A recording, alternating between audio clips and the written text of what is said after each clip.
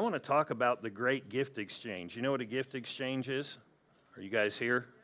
Are you guys like all gifted out already? We haven't even got to Christmas and they're like gifts. I don't like that word. Like people went into shock like you're in a department store or something. And, over the years I've been involved in some gift exchanges, and maybe you have too. And, some families do that. So if you got a big family, they just draw names and you exchange gifts, And I remember one time when I was working in California, our company had a gift exchange. And they said, this is the amount of money you're supposed to spend on this gift. So I'm thinking everybody who's there is going to get a gift that's like this, and this will be good. Nobody's ever gotten in a gift exchange and thought, okay, at least I'll get something good. No, nobody. And so this is just me. I thought, I'm going to go and I'm going to spend above what they said because I want to really do something good for somebody, and I'll jump it up a chunk of money. So whoever gets my gift is totally going to like this gift, And so in this gift exchange, we exchanged gifts, but what they did was certain people didn't bring gifts on purpose, like, I was management, but they didn't even tell me this. They put gag gifts in there. And so here I'm thinking, I've probably given the best gift. I better not get a gag gift. Well, I wasn't exactly thinking that. I was thinking, I didn't know they were there. So we go in the circle and we're opening up these gifts. And we open, somebody opens mine. They're like, that one's awesome. I'm like, I got that. I didn't say it. I just was more humble than that. But I did think that was the one I got right there over there. I've sown, now I'm going to reap something good. And I opened mine and I'm like, oh, serious? I just got this? And I'm like, I gave an awesome gift. I'm like, I'm switching. No, I didn't say that. I had to be dignified. Everybody knew I was a Christian. But I'm like, man, I just got nose hair trimmer. What is this? Now, some people are like, that sounds like a really good gift. When I was younger, it didn't sound that, a few years back, it didn't sound. Maybe it's better as you get older, but I was thinking, this is a horrible gift. I hope the batteries are included at least or something like that. And everybody's laughing at me. But a gift exchange, the gift that's given is not always equal to the gift that you receive. Isn't that true? And so we celebrate the birth of Christ at this time, and the gift that's given is a lot bigger than the life that's given to God to get that gift when you exchange. And I want to read a verse of Scripture. This is going to be real different. Psalm 35, but I think we should turn there, even though we're going to look in Luke in a minute about the story of the birth of Christ. I think this is really important because, a lot of people have the wrong mentality about God.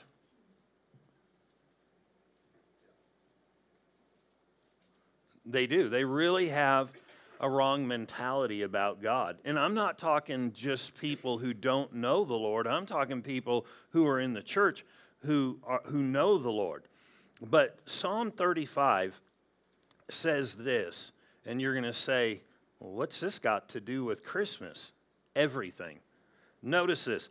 Psalm 35:27. It says, let them shout for joy. So that means you're allowed to lift your voice. I mean, not right now, of course, but, sometime. Let them shout for joy and be sad.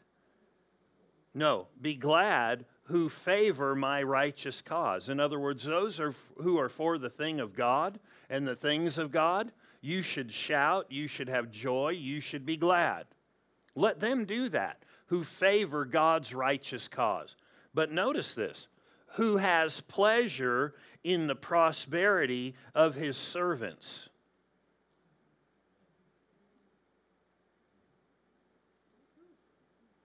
God has pleasure. You ever wanted to please God? You ever want God to be pleased? The Bible said without faith it's impossible to please God. Well, this is something that pleases him. when people get ahead, when people prosper. I mean, you think about your mentality. We think God's good, right? Okay, we should think God is good. Let's say it like that.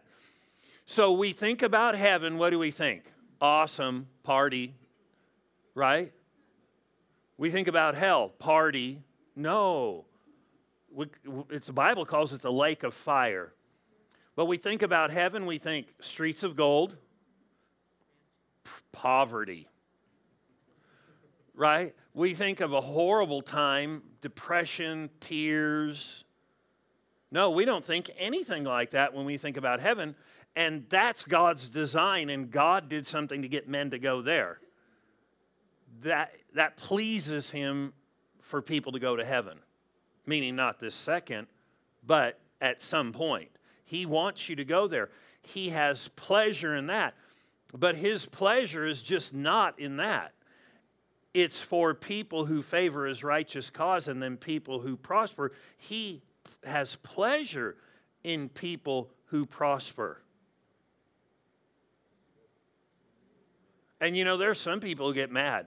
Well, how come they drive that car? How come they live in that house? They got a big house. Well, what's up with this big house? Well, you know, the Bible did say, in my Father's house are many condos. If it were not so, I would have told you. Behold, I go to prepare an apartment for you. Or a duplex. No, everybody gets a mansion there. Everybody. And it's not like God's like, oh, I'm upset. I prepared them a mansion. I should have just got them a tent and an outhouse. No, he has pleasure in the prosperity of his saints. So heaven is set up with full-out prosperity. Not just material prosperity, but emotional, all kinds of prosperity beyond money. In other words, there's going to be no more tears, no more sorrow. But God has pleasure in the prosperity of his servants here.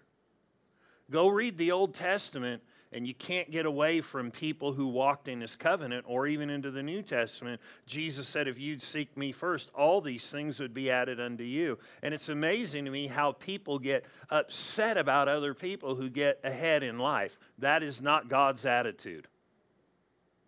When a Christian starts getting ahead and starts moving up, and somebody gets upset, well, how come they're a Christian? Yeah, God's excited about that. Oh, he is? He wants that. He's for us in that. You understand what I'm saying? I mean, I don't know. Maybe I'm misinterpreting this. Because, I've had people say stuff like this, like where it says,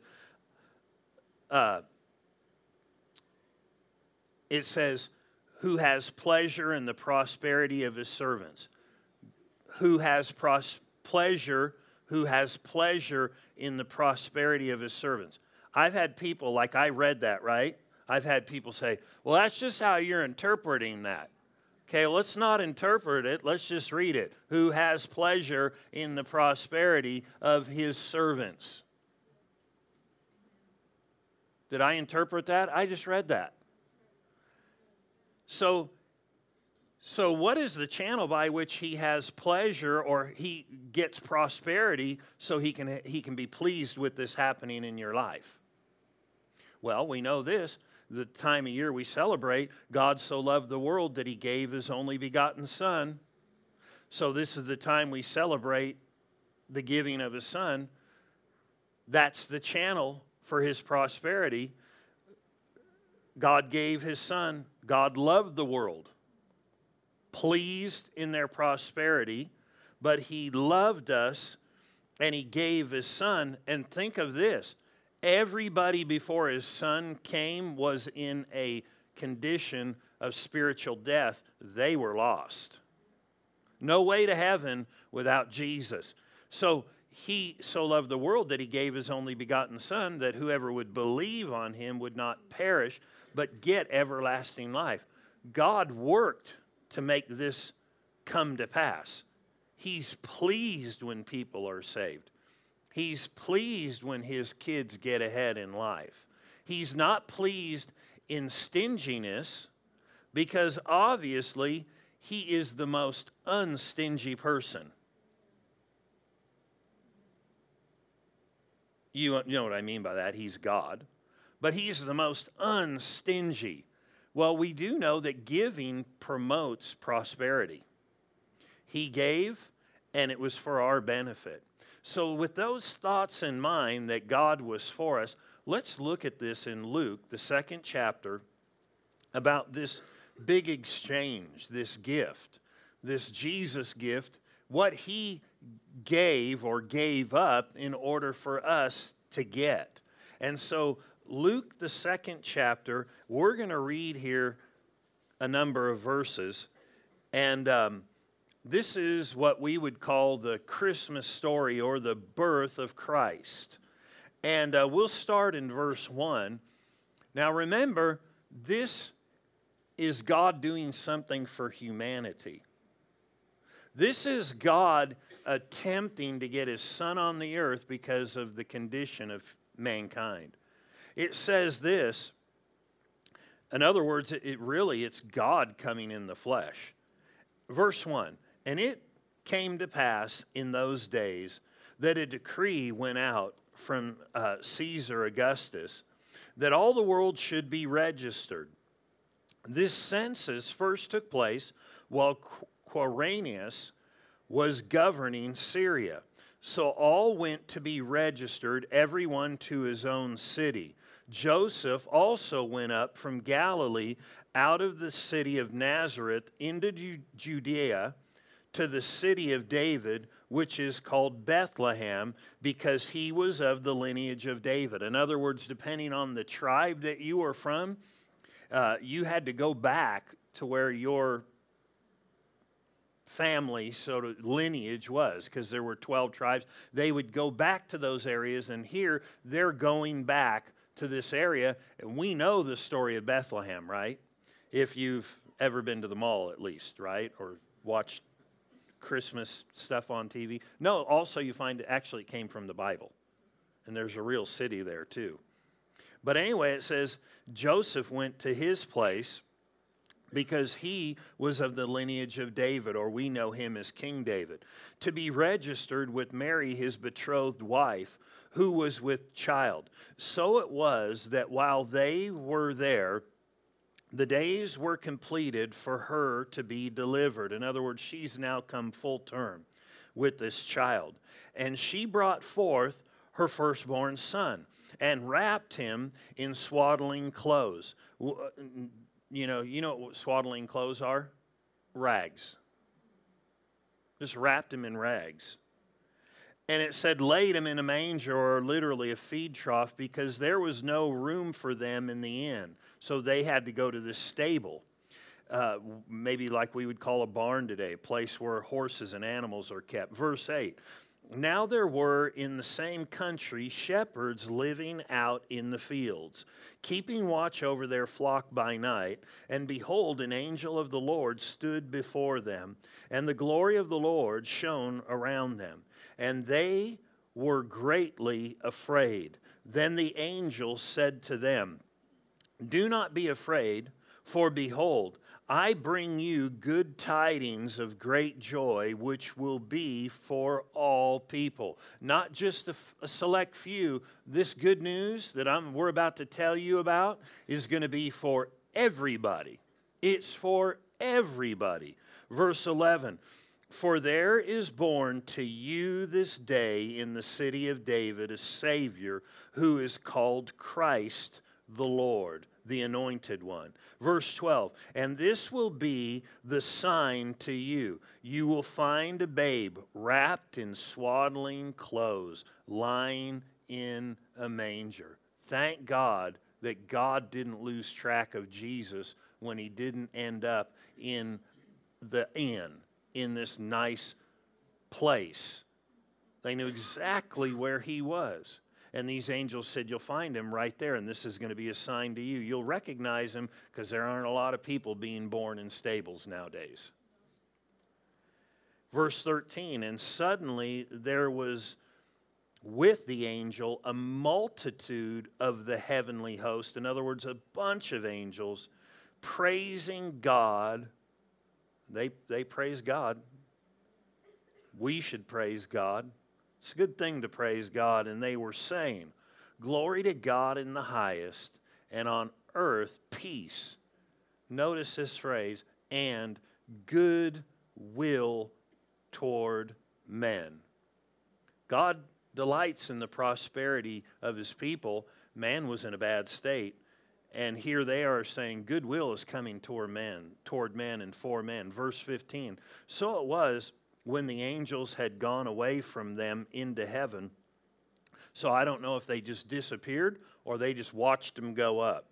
But it says the shepherds said to one another, "Let us now go to Bethlehem and see this thing that has come to pass, which the Lord has made known to us." And they came with haste. I mean, they went quick. I would too, wouldn't you? And found Mary and Joseph and the babe lying in a manger. Verse 17, now when they had seen him, they made widely known the saying which was told them concerning the child. So now they're spreading the message. What message are they really spreading? Wasn't their own message. Our message is not our own message. This message was not their own. What kind of message was this they were giving? Actually, they were giving the message of angels. Right? Isn't that where they got the message? They got it from angels. They went and saw. Then they turn around and start giving this message of angels to men.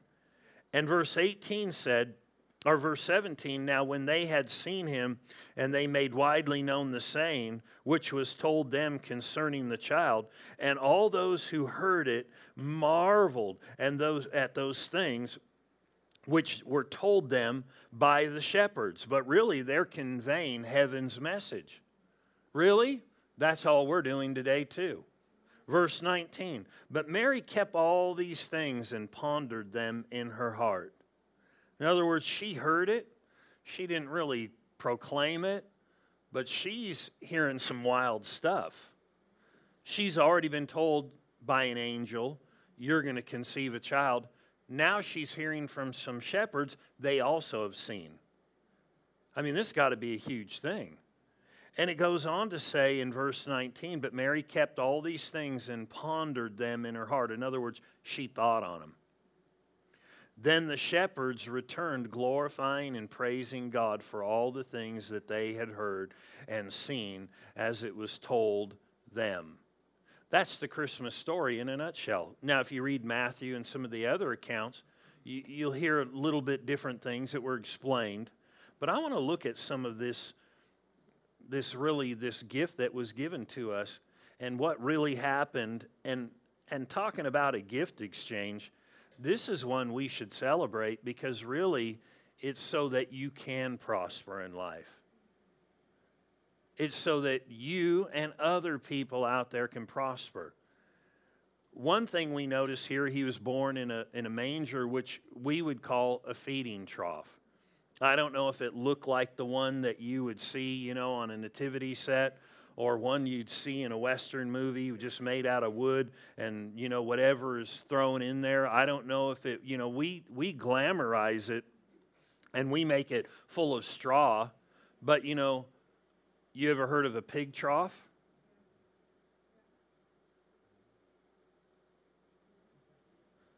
Notice the word trough, pig. They always put like T-bone steaks in there and cooked vegetables. And no, it's full of a bunch of junk. And what's it for? To feed animals. And he's born and they put him in there. Now, I would assume maybe they did put straw in there or put something in there. But, I mean, you think about it, they wrapped him in rags and put him in there. And he was put in this place to feed animals. But what's interesting is later on in his ministry, Jesus proclaimed this about himself. He said, I am the bread of life that came down from heaven. If any man would eat of me or partake or receive me, they would never thirst again. First, he's put into a place where animals eat.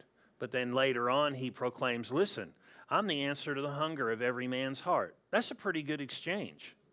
He left heaven to feed the eternal hunger that could never be quenched in mankind. And you can read about that in John 6:33, where he said this to the people. He said, if you'll eat, you'll never thirst again. If you drink of me, you'll never thirst again. Also, he came into the world that was full of darkness. I think this is important because we recognize that darkness is not at 6:15 at night, or 7 o'clock or 8 o'clock during the summer, and then it gets light again. He came into a dark world. This world that he came into was under a foreign rule. A government was ruling. But here we live in a world now that is under a foreign rule too, so to speak. There are enemy forces. We wonder why bad stuff happens. Well, it's a spiritually dark world. And he came into this world. Some people think, well, why didn't he just, if he's God, why didn't he just fix it all? Because if he did that, you wouldn't have a choice in the matter. He'd be forcing you against your will. One thing that God has always done is set things in order and set things a certain way so you have a choice with what you do with your life. All through your life, you'll have choices. The biggest choice is this, is will a man stay or a person stay in spiritual darkness? And when you're in this world, you live in it, or will you come over into the kingdom of light? He came into this world, into a dark world, a world that was in need of a Savior. They couldn't ransom themselves. And he died and made this price, took this price, and whoever receives him, the Bible said, comes out of the kingdom of darkness, and we end up in the kingdom of light, in the kingdom of his Son. Colossians tells us that. That's a huge exchange. He came into this world of darkness so that we could come into spiritual light. In other words, you still live in this world, but you're not in darkness. Peter said it this way, one of the people that walked with Jesus, who wrote a couple of books in the New Testament, said he's called us out of darkness. That's not physical darkness. It's spiritual oppression, spiritual separation from God into his marvelous light.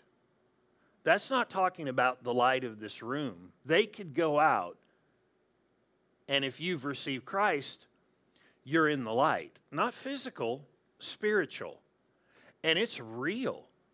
The Bible said in God there is no darkness at all. When you receive the Lord, that light comes into you. And so also we see that, but we see also that Jesus gave up his home in heaven. What an exchange. He gave up a home in heaven to end up, or his mom tried, and dad, natural birth parents, so to speak, tried to get him into an inn. There's no room. He ends up in a barn or a manger in what the Bible calls a stable, in order for the ultimate exchange that we might have heaven as our home if we would have received that gift. So everybody who has received him, we know this. We mentioned it earlier, but John 14, 2 and 3, he talked about in the first verse, don't let your hearts be troubled. In other words, if you live in this earth, don't allow your heart to get troubled. Notice it didn't say, I'll make it so your heart doesn't get troubled. He said, don't you let your heart get troubled. And then he said this, and because they were bothered that he was going to go away, but he talked about how he was going to leave and he would come back, but while he was gone, he was going to prepare a place for everyone who would receive him. And then he said this, he said, if it was not so, I would have told you. I go to prepare a place for you. He said, in my Father's house are many mansions. So here he leaves this place in order so we could go to that place, so that we could each have our own mansion.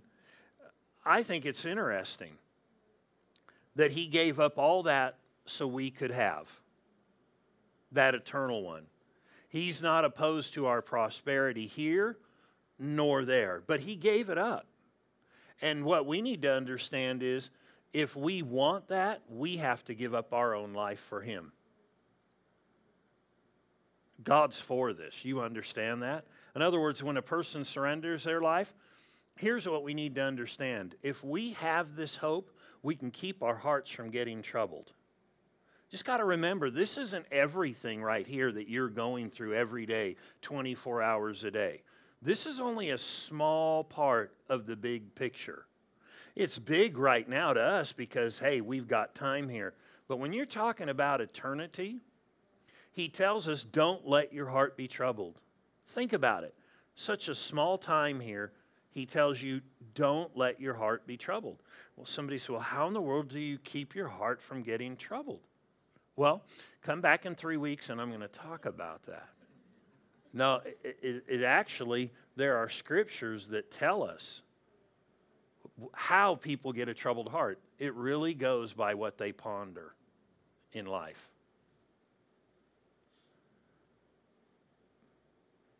See, they're thinking, he's going to disappear. He's going to be gone. We're going to be left alone. And they start getting a troubled heart. We're going to be all alone. And he said, don't get troubled. He said, I'm coming back. And I'm not disappearing. I'm actually going to be gone, but I'm going to be doing some work. And so he told them, don't think like this, and it'll keep your heart from being troubled. You need to recognize there is something beyond here. And if you think like that, your heart will get settled. But there are other ways to keep your heart settled too, not pondering problems. Or you will get a troubled heart. You'll get full of fear. You'll think, oh no. Then things that should not come out of your mouth will come out of your mouth. And you'll start a cycle of something that's just not good. So just watch it. Make sure you don't allow your heart to be troubled. I mean, there are people who get troubled because they've got to go to their relatives tomorrow. Serious, they do. I mean, it is funny, but it's not. But people do. They get troubled. But you want to know how they get troubled? They do exactly the opposite of what Jesus said. They start thinking about the battle, the fight, the person, the people, how the person acts. The person hasn't even acted that way yet. Not in this terms. That day hadn't even come. They haven't even left. And they're just thinking, I've got to go be with them. Great. They're this way, they're that way. They're getting all worked up on the inside. Their heart is getting troubled. They haven't even got there yet. They don't even know if it's going to be that way yet. Maybe you don't think like that. Maybe pray and take authority over that and start praying about it. Maybe they'll act nice.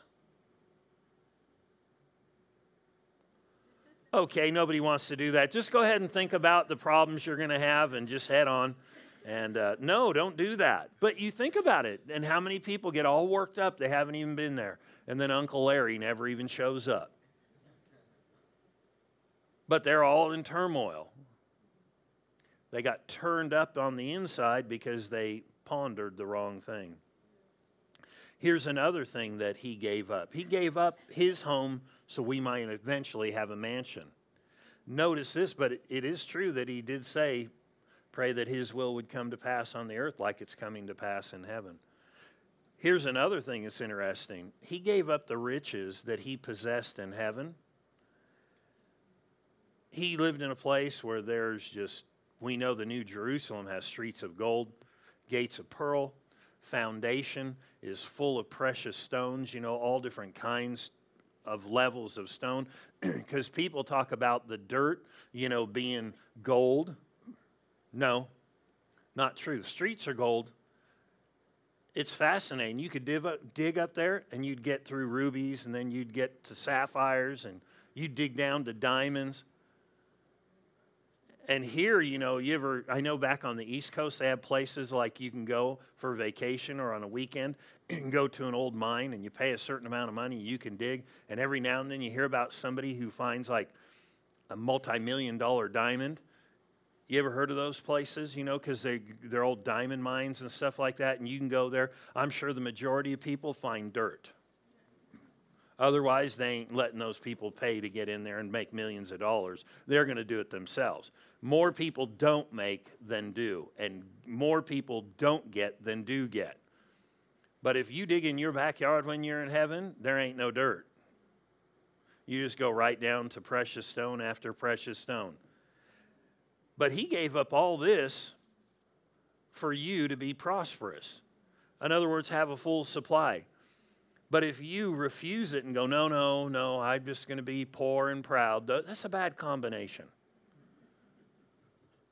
Pride is what Satan had, and God has pleasure in you getting ahead in life. You need to think like that, because sometimes people just think, well, you know, I don't know if I should get ahead in life, and they do. I've heard people.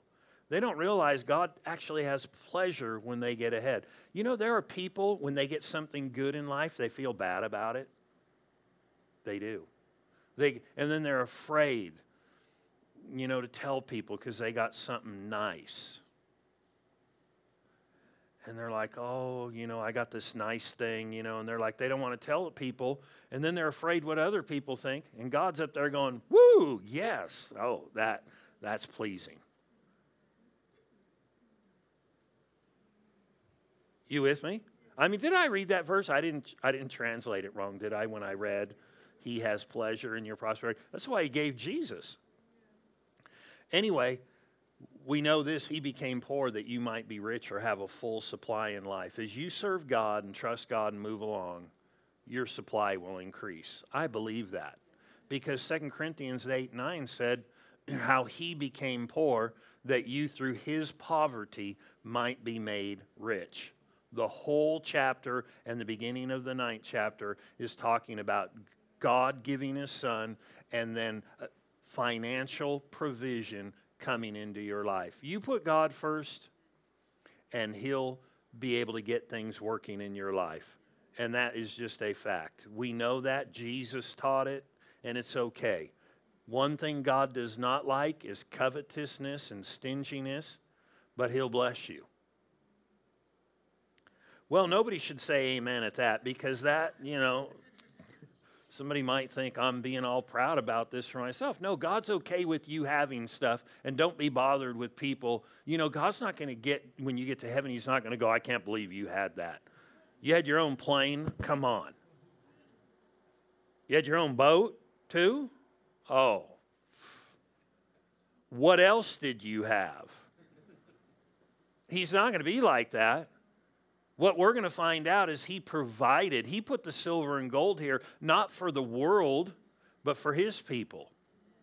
He created the earth. He put all the stuff here. Did he do it for them or for his people? That's a good question, because, you know, God delights in the prosperity of them, not us. So when he gets to heaven, he's going to go, oh, I was real upset with you. I was watching you, and you started getting ahead in life, and I was up there tapping my foot going, what are they doing?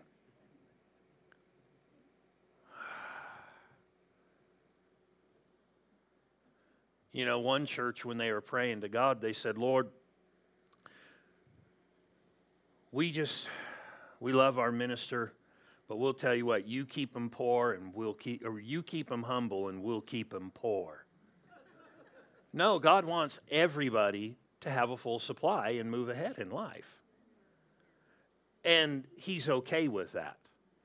He died and he became poor that you might have a full supply. Philippians, the 2nd chapter, says this, that he emptied himself of his eternal weight and his glory. What for?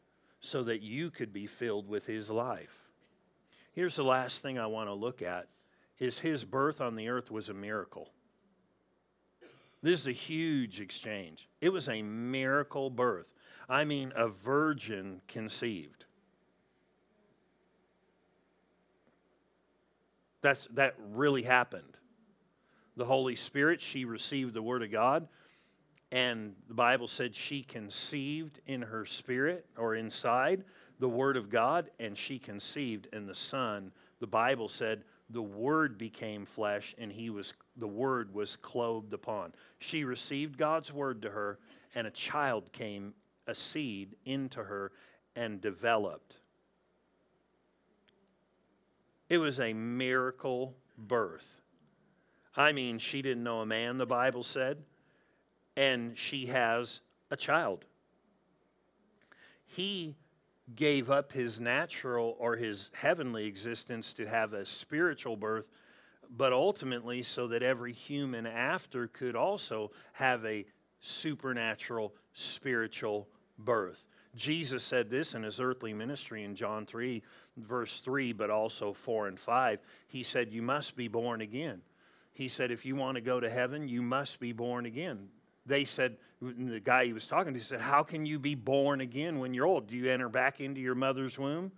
And he said, no. He basically explained you need a spiritual rebirth. Peter said it just like this. And it's interesting. How did Mary conceive God in her womb? She received the word that came to her from the angel.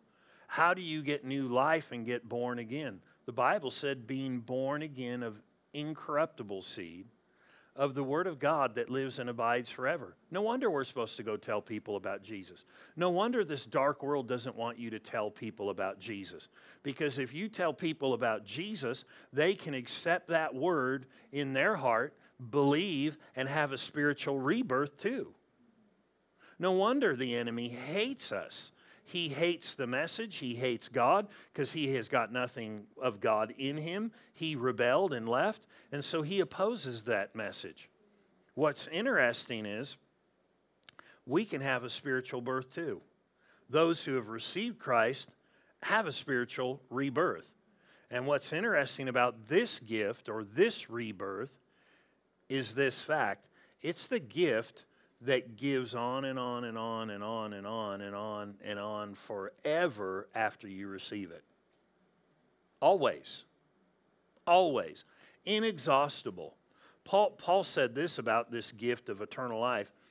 He said, I search after to lay hold on that which has laid hold of me. He spent his whole life telling people and preaching, but his own personal life, he said, I'm just laying hold of this that has laid hold of me. It's the gift that keeps giving to the person who receives it. We keep learning and walking and should be walking in more and more as we go along. And here's the thing, it's not the gift that ends here. It gives us an eternity with him. But the key to getting this gift is the giving of yourself. The nose hair clipper. The inferior gift to the better gift. And really, that's not even a good comparison. Somebody said, well, I've been called a booger before. Well, no matter how bad you are or how bad you were, there's no comparison to what you get for what he gave. And so if somebody would just step out in faith and call on the name of the Lord, the Bible said they would be saved. Here's the thing. Once we've received this, it is supposed to keep giving to us. We just need to know it. That's why we're to pursue God and look into his word. Because salvation is not just about me going to heaven when I die. It's about this whole life. What he gave in exchange for you to have here, not just there. And if we don't think right about it, we may forfeit it or not attempt to even walk in it. I'm talking about people who have received. But for the person who receives, it's the simplest thing to enter through that door. Whosoever would call on his name would be saved. How do you know to call? You hear the message.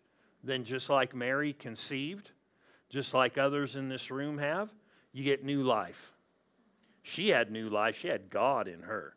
We get new life. We get his life in us. It's the huge exchange.